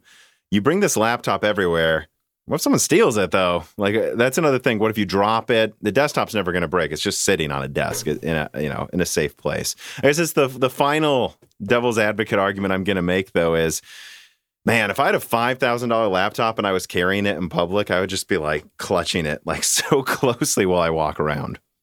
Yeah, well, I guess most laptops have like Kensington lock slots, so you could lock them to like your desk or whatever. But yeah, I can't. It's hard for me to argue this point because it's not something I would ever personally get either. I'm just trying to bring up the points that I know people think about when they pick these sorts of things. For me personally, like when I go to events, like when I used to go to events like CES and Computex, when we could, I would bring just like a mid-range laptop with mid-range CPU and GPU, and I can 4K edit my videos without any issue. Don't need any of this $5,000 thing. Well, you can actually open it up, right? That's the thing I noticed on airplanes. Yes. Is like the bigger ones, like if it's above 14 inches, it's often hard to open it up in a airplane seat. Yeah. So I have a 15-inch laptop that I use for editing video, but about a year or so ago, I did actually buy just like a cheap 12.5-inch one just because it was so portable and I could just essentially anytime I don't need to video edit, if I'm just doing like a short trip for a couple of days and I just want some machine, I've just got this like ultra portable thing, and it's way better than carrying around something ridiculous. Well, and in fact, because I have an NV13 that's older as well, and when I was at Hot Chips in 2019, it's actually uses so little energy that I had a portable battery with an outlet on it that I kept in my bag, and I had it rendering videos based on the last presentation I saw while I was walking to the next event. This piping hot rendering bag as I walked. So like, there's just a level of portability there that when everything can be run off the battery, is worlds different, I think, than a bigger laptop. But tangential to what we're talking about, Peter Moore writes in and asks, do you think eGPUs will ever become more than just an expensive novelty for enthusiasts? So he means external GPUs that Razer keeps hawking, is this like enclosure you can put next to your, the Stealth 13 or something? Yeah, so I've done a lot of eGPU testing in the past, and what is pretty much always the bottleneck is the Thunderbolt bandwidth. So we did just recently get Thunderbolt 4, but it still has the same 40 gigabit per second bandwidth limit as Thunderbolt 3. So that doesn't really help us in terms of eGPU, unfortunately. So until there's Thunderbolt 5, whenever that is, and hopefully that gives more bandwidth.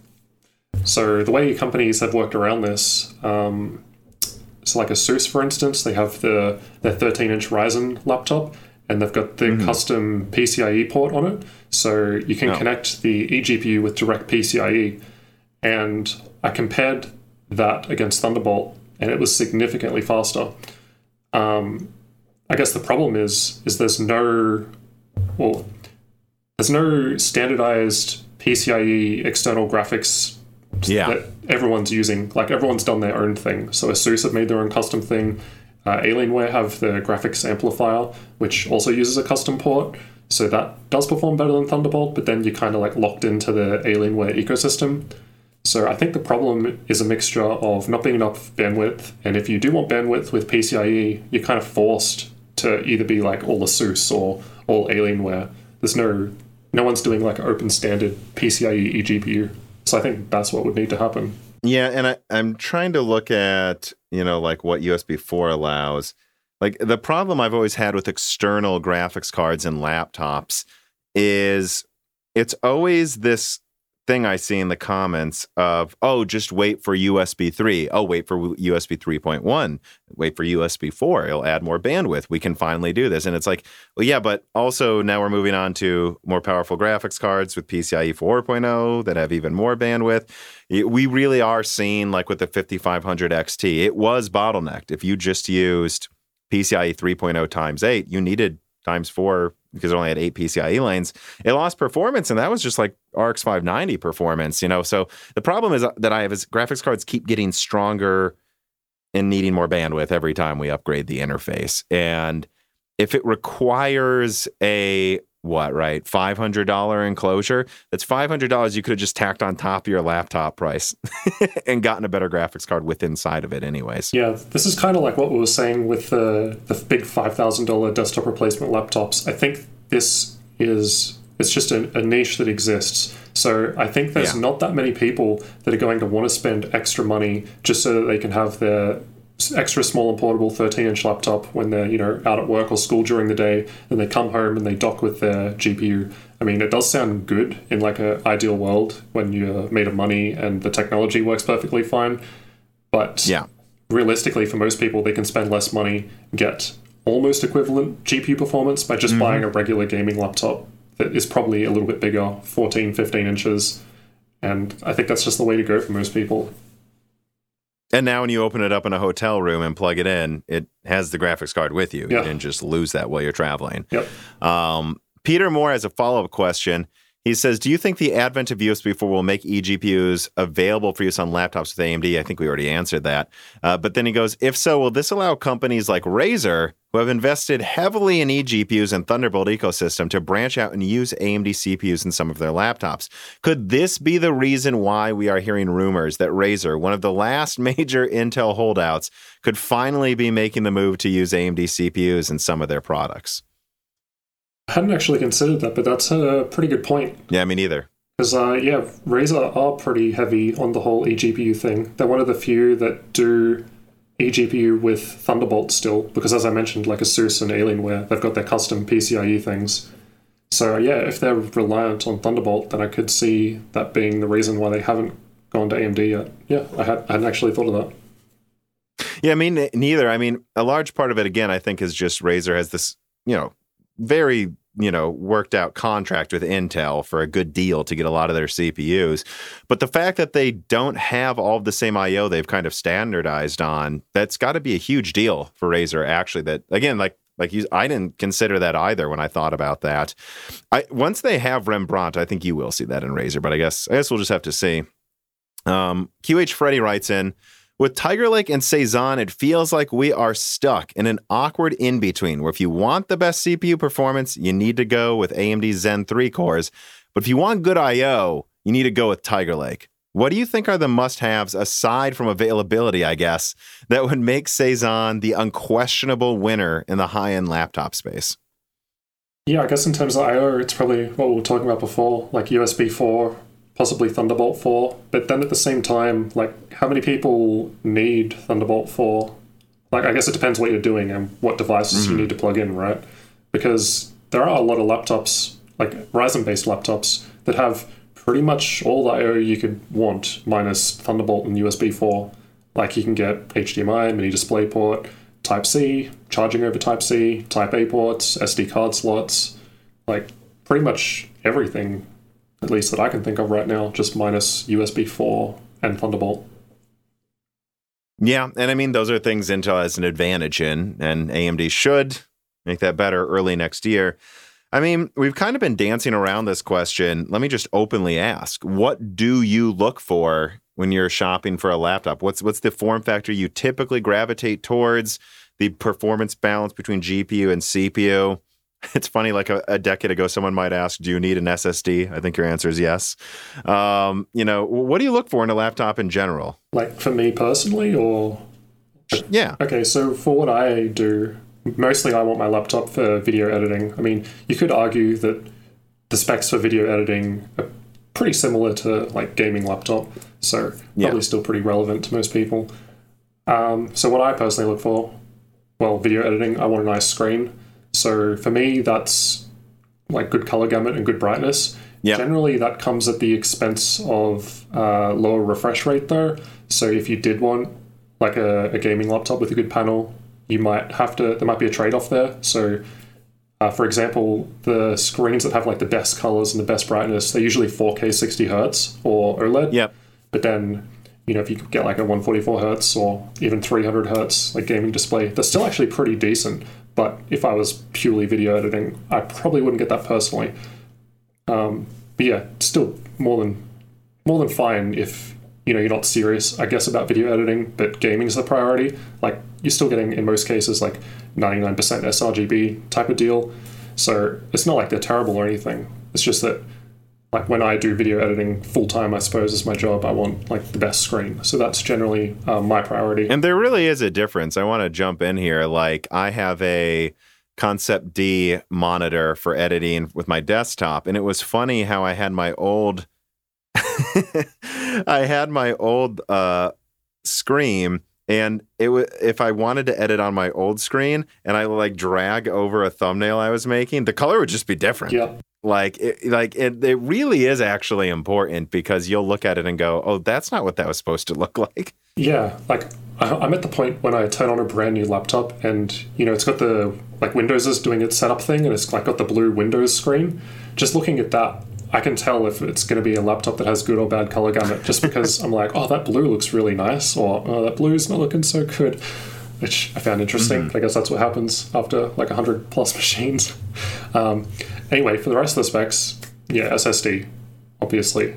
I don't think any laptop I've tested in the last year has even had hard drive. I always thought it was ridiculous anyways, though, even a while ago, that people would be like, do I need an SSD? I'm like, yeah, I don't know what you're doing, man. Okay.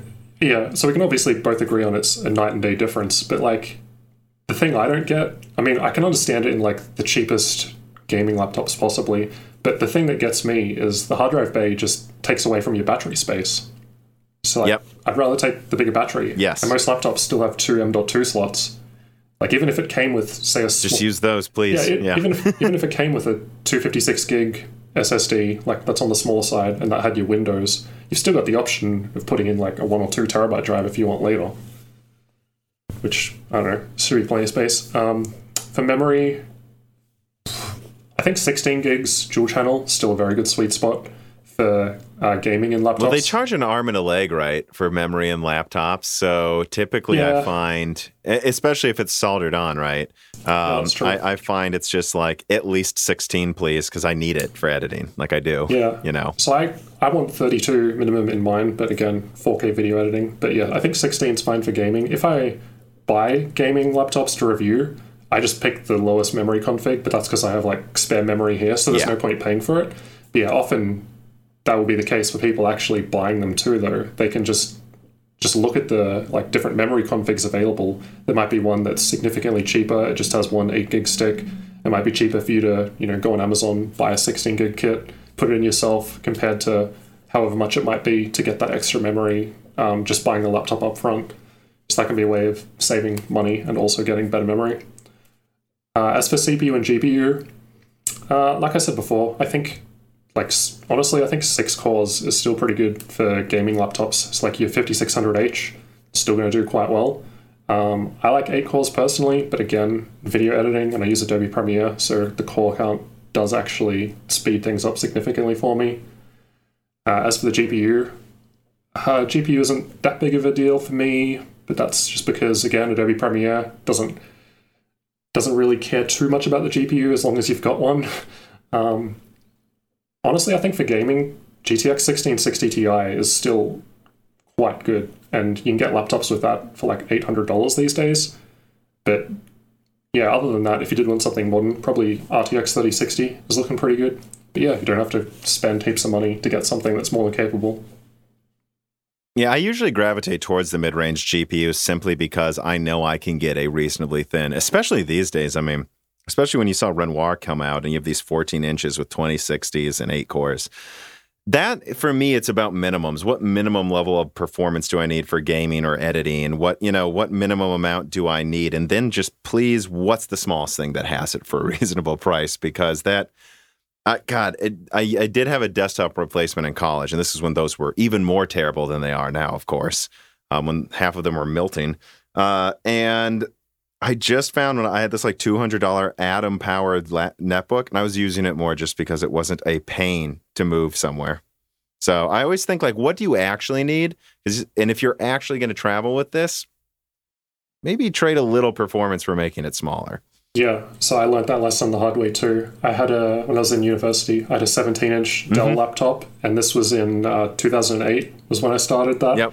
And yeah, I just remember carrying that thing around all day.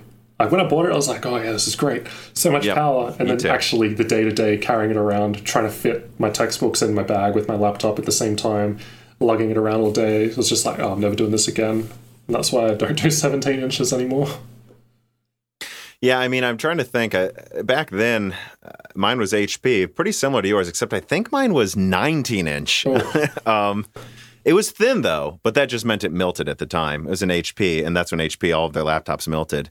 I'm trying to think, like, I think I had like 45 minutes of battery life. Like, what did you have on that thing back then? Honestly, I can't even remember. I think I was just always plugged in. I've still actually got the laptop. I mean, it is a lot bigger compared to like your 17-inch laptops these days because they have like, significantly thinner bezels and they are smaller and lighter, but still I can't see myself going for 17 inches just because I prefer the portability, even if it means taking off some of that performance. But these days, you don't even need to take off performance because 15 inches can still do very well.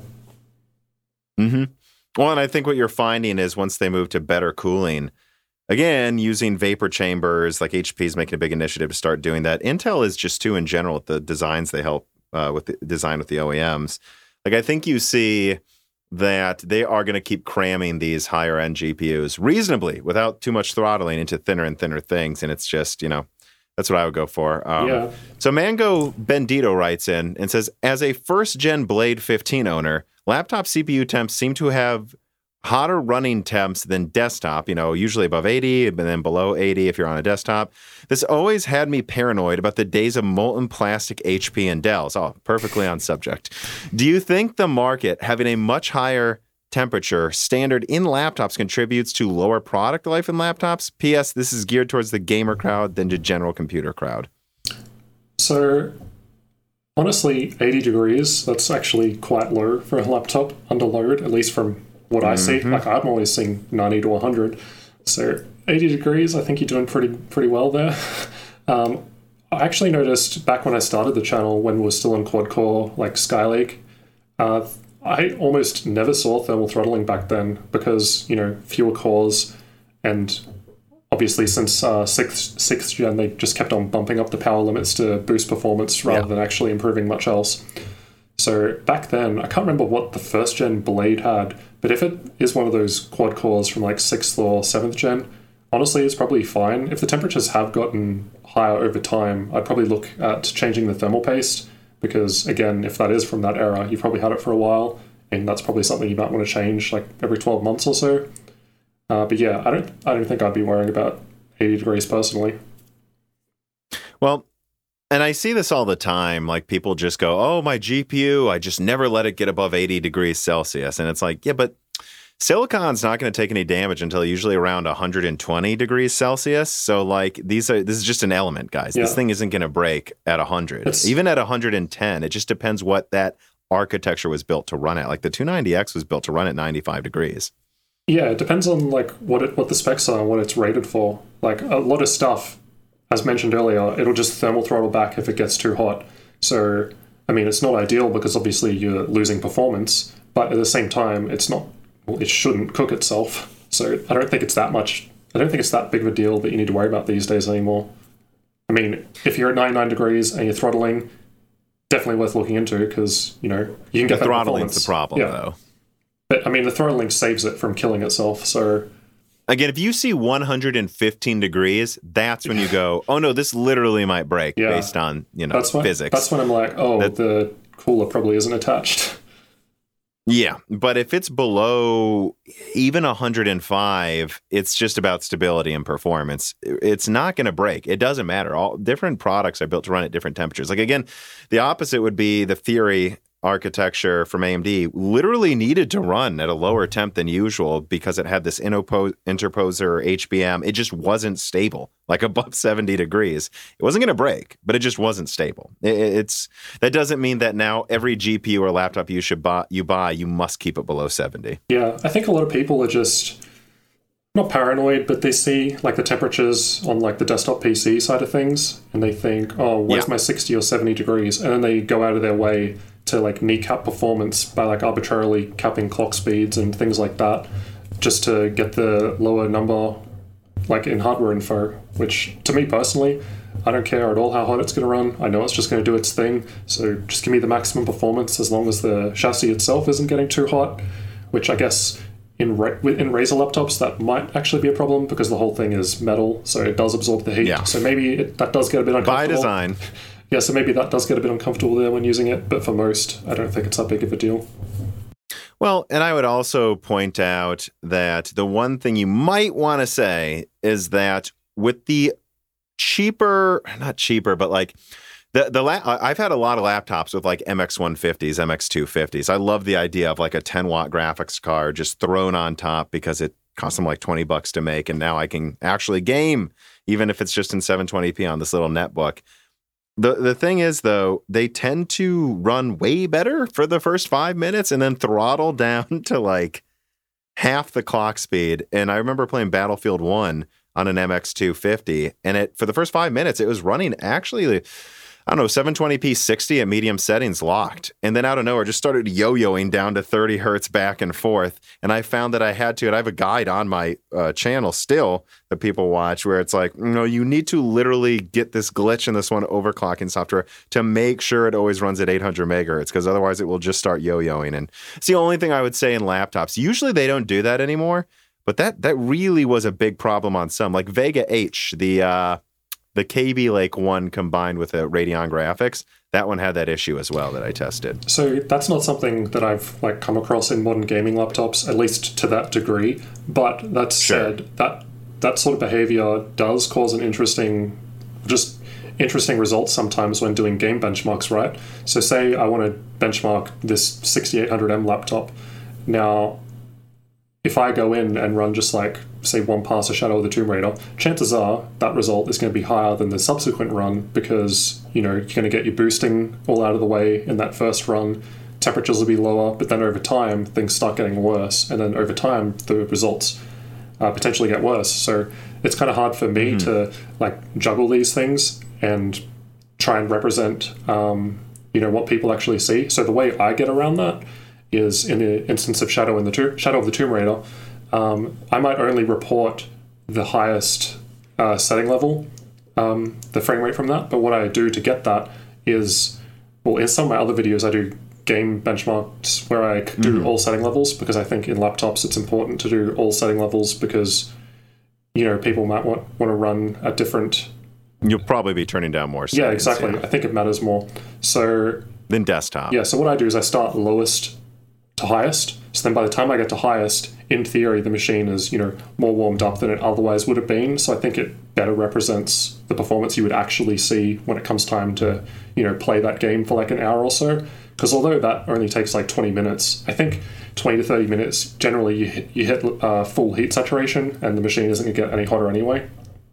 So that's what I try to do to counter that. Because, I don't think most other people are doing that. I think they just run like one or two test passes and they're like, oh, cool, look, it's doing good. And then my results are like a bit behind others because I try to factor in, if you're running a game on one of these machines for like an hour, it's probably going to do better in like the first 5 minutes compared to, an hour in.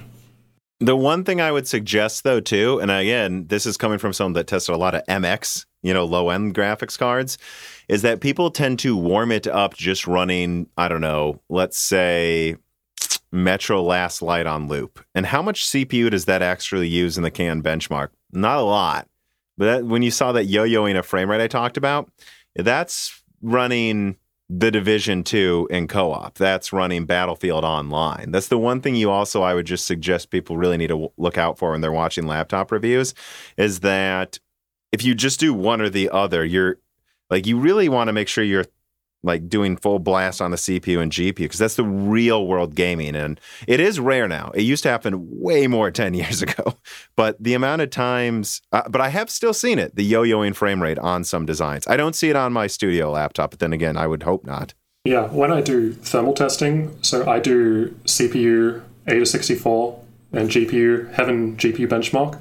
I run both those at the same time. I let it go for half an hour just so things can settle. And then half an hour in, I'll start doing my actual testing. So I do thermal testing with all the built-in profiles that the laptop has. So, you might have like a silent mode, a balanced mode, and then a performance mode. So I'll leave the stress test running on both the CPU and GPU for a further 30 minutes on each one of those. So I try to record worst case temperatures and clock speeds. So that takes a lot of time, and honestly, I don't think people realize that, but hopefully it's worth it. I don't think many other people consider these types of things. They just run like the game benchmark for like 3 minutes and they're like, ooh, here's the FPS. We're done. Well, that's why, I don't try to compete with like someone like you or Hardware Unboxed, where it's like, no, you really are. I'm aware of how much effort it takes to do a really good analysis of these products. The one thing I try to do in my reviews is I actually use it day to day for like a month, and then I will have caught that issue. Yep. But, if I was my own, if this is my main pieces of content, we're reviewing products, I'm aware. I will say thank you. I'm aware of how much effort that takes. I say the same thing to Hardware Unboxed when he comes on. Yeah, they do a crazy amount. Clean Sweep writes in, how do you feel about the quality of laptop cooling solutions and thermal interfaces in general? Has there been any improvement in the last 2 years, in your opinion? It seems like manufacturers still either block off airflow, a pie, mediocre, bad Tim, or both, depending on the design and target market. Yeah, so I think it's definitely, there have been some improvements. Vapor chamber coolers seem to be more common these days. Still not like by all means everywhere, usually only in the higher end products, but I have noticed that being more common than before.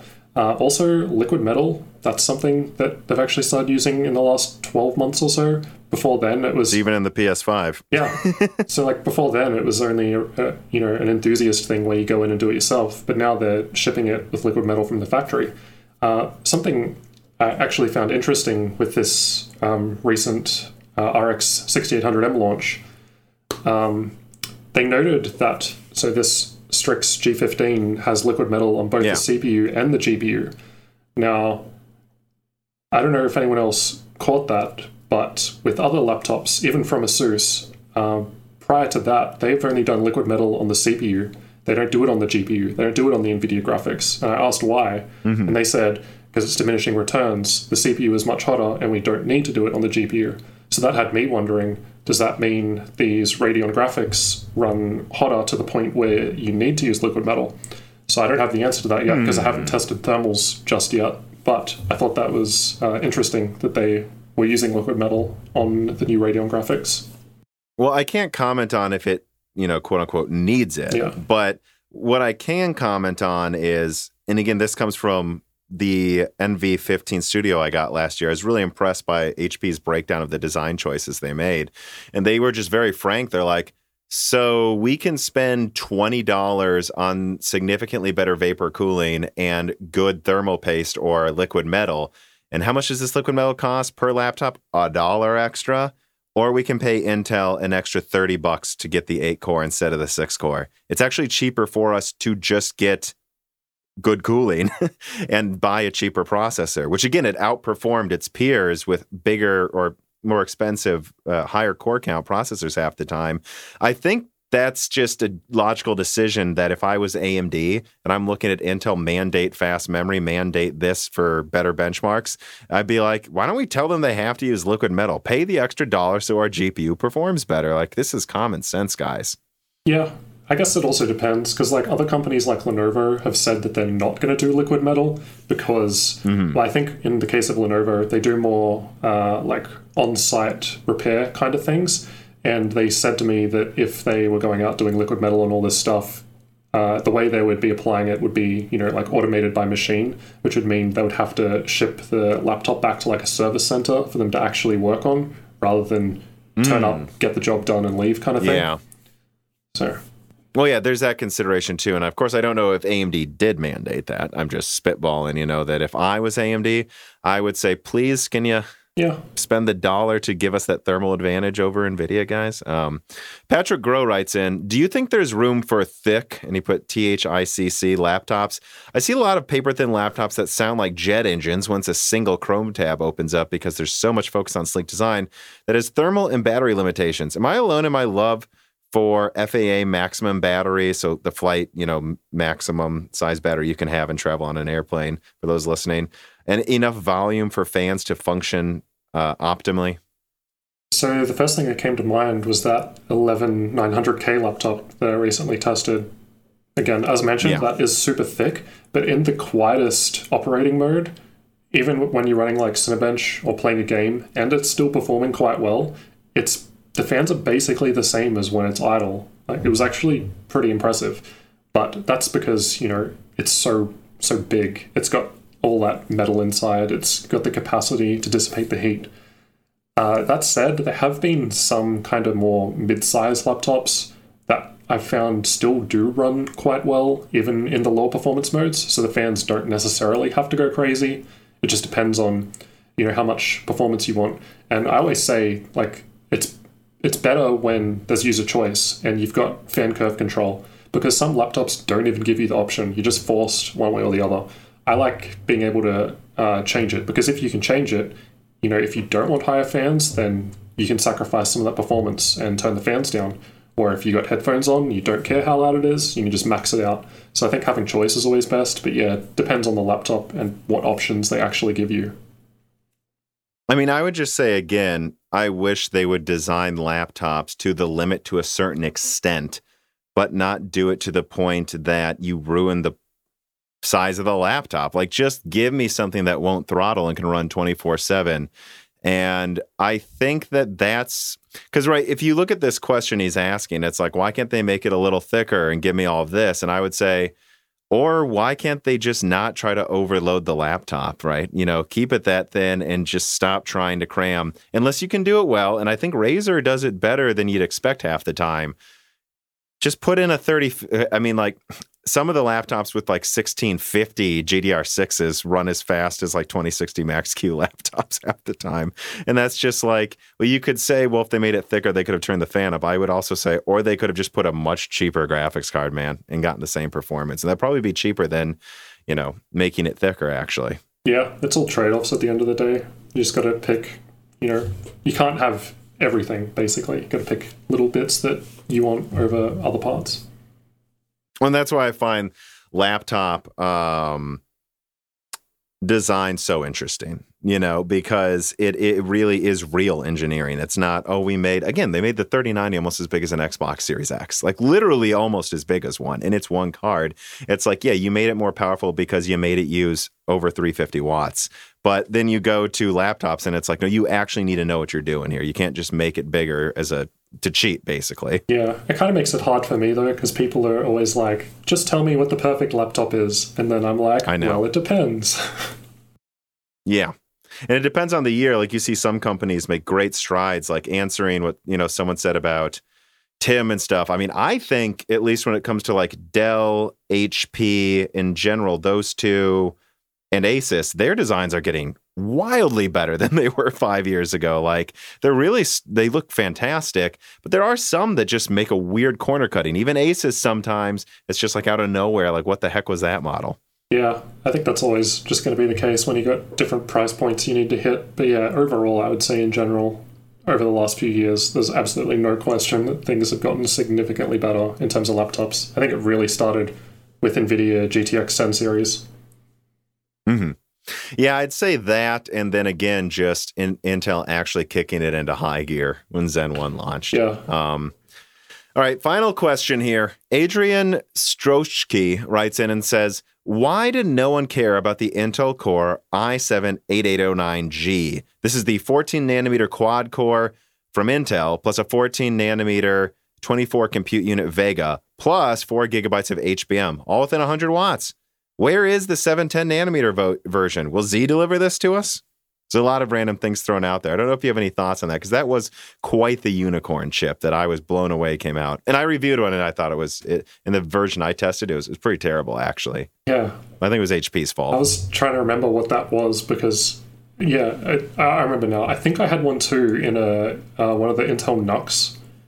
But it was, this was like 3 or 4 years ago, so I can't really remember the results. At the time, though, I do remember thinking, this is pretty crazy. Intel plus Radeon graphics in one thing. But yeah, I guess why didn't that take off?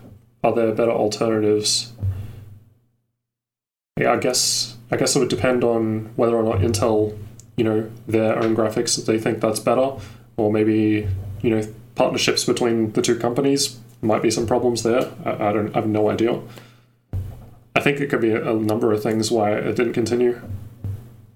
Well, I think that there's several things to unpack. It's just, when it comes to HBM, it would seem like that's the most logical thing to put in a laptop. And people would be good to remember there's a version of RDNA 1 with HBM that's in Apple.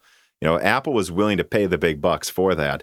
But HBM requires good cooling to not have significant throttling because it's 3D stacked. The top layer of the memory, because it's stacked memory, that's what HBM is cooled better than the bottom one. So you need to have like really good cooling so that the bottom layer isn't heating and throttling the whole unit or making it crash. And so that just means you're going to end up spending a lot of extra money for 20% more performance, basically. And now it'll take up less room, too. So you maybe put a bigger battery in it. It is better, all things equal. But it's also just a lot more expensive. And I just think NVIDIA has gotten so good at making compact, discrete cards for laptop that it's kind of made this idea for a little bit here. Because again, like I thought AMD was going to take over laptops with APUs when Zen 1 was announced, and then MX 150 10-watt graphics card stronger than AMD's APU, and let's be honest, the size of that die probably, I'm not kidding, it probably cost $20 to put in the laptop. Yeah, I was going to say, was the MX 150 even out when this came out? I can't remember. But yeah. It would have been around then when it was announced. I remember it was announced. I remember it being announced like after some APUs had come out. It's around the same time frame. Yeah, well, that might be why. That would make sense to me. Yeah, and I mean, so unless someone's going to put in all this money for a custom thing, then that's when it is. And if that custom thing has HBM, it'll be really expensive. And again, I only tested it in one HP laptop. It was a Spectre. That thing throttled like crazy because of the HBM. So that was it yo-yoed. Even though it was a 100-watt laptop, it was a problem. It seems like I've found all of the laptops that yo-yo frame rates, and you've just been lucky enough to run into any of them. Yeah, well, I guess one of the problems I've been having lately is a lot of the review units I get sent are the highest spec config available, which means, if I ask for a model, there might be a 3060 or lower version, then I get sent the 3080 model, which doesn't actually represent what most people are going to buy. I think it's because the company's like, ooh, I want to look better, so I'm going to send my best thing, which I understand, but of course. Sucks. Yeah, and I've got this predilection for weird half-budget laptops that I think just makes me gravitate towards problems, to be honest. But, well, I mean, that's all of the questions I had here. I don't know. Here's a final one I'll throw at you. What do you expect from Intel Z later? Really at the beginning of next year.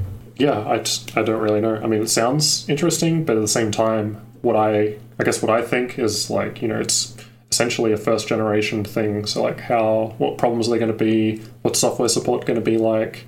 Drivers, all that kind of stuff. Well, I mean, if Intel doesn't have the money to have some decent drivers. Yeah, that's true. They don't.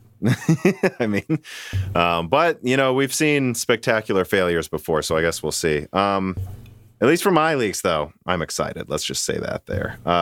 Well, then I guess that's it. I mean, is there anything else you wanted to discuss? Anything you want to bring up? I know we've been going almost 2 hours, so you're probably. Well, I think I get to claim I'm more tired because it's midnight here, but. In fact, I have the NVIDIA press conference running next to me with captions on in case I notice something crazy. Oh, yeah. So far, did that just start? I'm seeing nothing. Oh, I forgot. Okay, well, I mean, you want to plug yourself, though? I mean, let everyone know where they can find you. Yeah, if you're interested in gaming laptop content, Jared's Tech YouTube channel. Lots of reviews, game benchmarks, all that sort of stuff. Yeah, and there will be a link in the description for that. And again, thank you so much for coming on. I mean, really tailoring this to making sure we can cover the latest announcements when this drops. Otherwise, there were a lot of people that were looking forward to hearing this, so I bet they'll be excited to see it pop up in their feeds. And I guess I should stop rambling. Thanks for coming on. Yeah, thanks for having me. This podcast was brought to you by the YouTube channel and website Moore's Law is Dead. Moore's Law is Dead and Broken Silicon are trademarks of their creator, Tom. That guy is me, and I am indeed the creator, editor, writer, and showrunner of Moore's Law is Dead podcasts, videos, articles, and other media. However, I don't do this alone. Moore's Law is Dead is a team, with Broken Silicon co-hosted by my brother, Dan, audio editing by Gerard Cortez, and special assistance by Carbon Cry. Find all of our information, including the information of sponsors you can support, at www.mooreslawsdead.com. If you would like to send fan mail or hardware to us, please mail parcels to Moore's Law is Dead at P.O. Box 60632 in Nashville, Tennessee, zip code 37206. And speaking of fans, patrons are what makes Moore's Law is Dead content possible. The aging business model of spamming ads all over the content is dying. The future of media will be built on fans paying for the content they actually want to exist. And so if you have the extra money, but only if you do, please consider supporting us. For just $2 a month, you get access to the exclusive podcast Die Shrink, voting on subjects of future podcast episodes, the ability to have your questions read aloud on Broken Silicon, Die Shrink, and Loose Ends, and of course, access to the Moore's Law is Dead Discord full of like-minded people who would love to meet you and talk to you about computer hardware. I am one of them. Additionally, higher tiers get access to ad-free episodes of Broken Silicon, the entire back catalog of Flyover States podcasts and other projects Moore's Law is Dead has done, and thanks in the credits of videos and other perks as well. And hey, If you can't afford to support us, please do share Moore's Law is Dead videos and podcasts with friends and family on social media, Reddit, and forums. And give Broken Silicon a 5-star review on Apple Podcast or your preferred podcast app. All of this really does help so much. And if you'd like to advertise on the podcast, hire Tom for consulting, or are a person of interest who would like to be a guest, please reach out to the email address mlhbdead@gmail.com. But as I said, this podcast would not be possible without its patrons supporting it, and so now it is time to give a personal thanks to the greatest of the fans. The following supporters are at the 10 gigahertz or higher producer levels: Brad Bedlin, Telos, GUK, Benny Berlin, Justin Yant, Thomas Rupp, I Love You, Lynn Jim, Ivan K, Tom Bailey, Muhammad Al-Kawari, Frederick Lau, James Crasta, Justin Parrish, Zachary Martin, Terrence Herod, Drita Full, Phil S, Courtney Elliott, The Ninth Dude, Greg Renegard, Josh Lodge, ABG, Travis Gooding, The Mechanical Philosopher, Lebo King Kilo, Fatboy Deeseru, Daniel Hyde, A Guy in Pennsylvania 81, Nathan Mose, Cola Dict, Matt Salem, Aaron Close, Juan Garcia, Sean Vollmer, My Name is Nobody, Judson N, Alethros, Telos, Hey There's a Kitty, Greg T. Wanchek, Ivan214, John Jameson, Benjamin Cannon, Matthew Lane, Mark Raidmaker, Jan Rauner, Rubber Ducks, Michael McGee, Allie Robertson, Eric Jackson, Jonathan, Patrick Groh, Evan Dingle, Dominique Cox, Stefan, Original Ross, Hardforum.com, Sam MacArthur, Total Silo, Sol Connor, Michael Costa, Andrew S., Blake, Aaron Keith, Kerry Baldino, Endless Loggins, Tom Sen Filippo, Justice Brennan, Zoot Suit Taylor, Trevor Powers, Stu, Elenia Nanya, Daniel Nishbal, Franco Frederick, Dan Galanowski, Alex Carastillo, Dark Rain 2049, Leighton Perry, Joseph Kierman, Carlos Valdez, Carnivore Bear, Donovan Russell, Zaber Ziver, Zlicky, Martin Porshegi, David Cowden, Ricky Tan, Hulam, Patrick J.S., Justin Staples, Freddie Canos Jr., Stephen Coates, Kiwi Phil, Dehu, Sarah Light, Anthony Gareffa, Matthew Griffin, Eddie Del Castillo, Joseph Loria, Luis Correa, Deke, Cheesy Ramen, Raul Abineni, Tim Robbins, Ryan Riggleman, Samuel Kai Wu, Mark Kelly, Dave McCoy, Valco Malev, Gabe Langner, Ronnie, Morton Svensson, Michael Deaton, Thomas Summers, Maurice Courtois, Matthew J. Link, Scott Schneider, Mai Sharona, Y. Truey, Roman, William W. Draper, Hare Rats, Wakir Khan, Henry Zhang, Stephen Hart, Christopher A. Butler, Greg, Peter Moore, Chris Licata, Justin Thomas, Sam Miller, Sammy Malas, Kevin Chen, Shakir, Nick Rakin, Holden Mobley, Matthew Lazier, Arpit Sharma, Meat and Pork, Jimmy NG, Mads Beachhorn, Benjamin Oshley, Z Jits, Shield TV Couteau, Dame P, John Wizink, Sam Venzel, Mark Mitchell, Brucha, Jeremy So, James Anderson, Jesse, Jessica Wiak, Ian Clifford, Tyler Lindsay, MJB1SS, and Jensen Wang. And of course, thank you to Sahara for the music.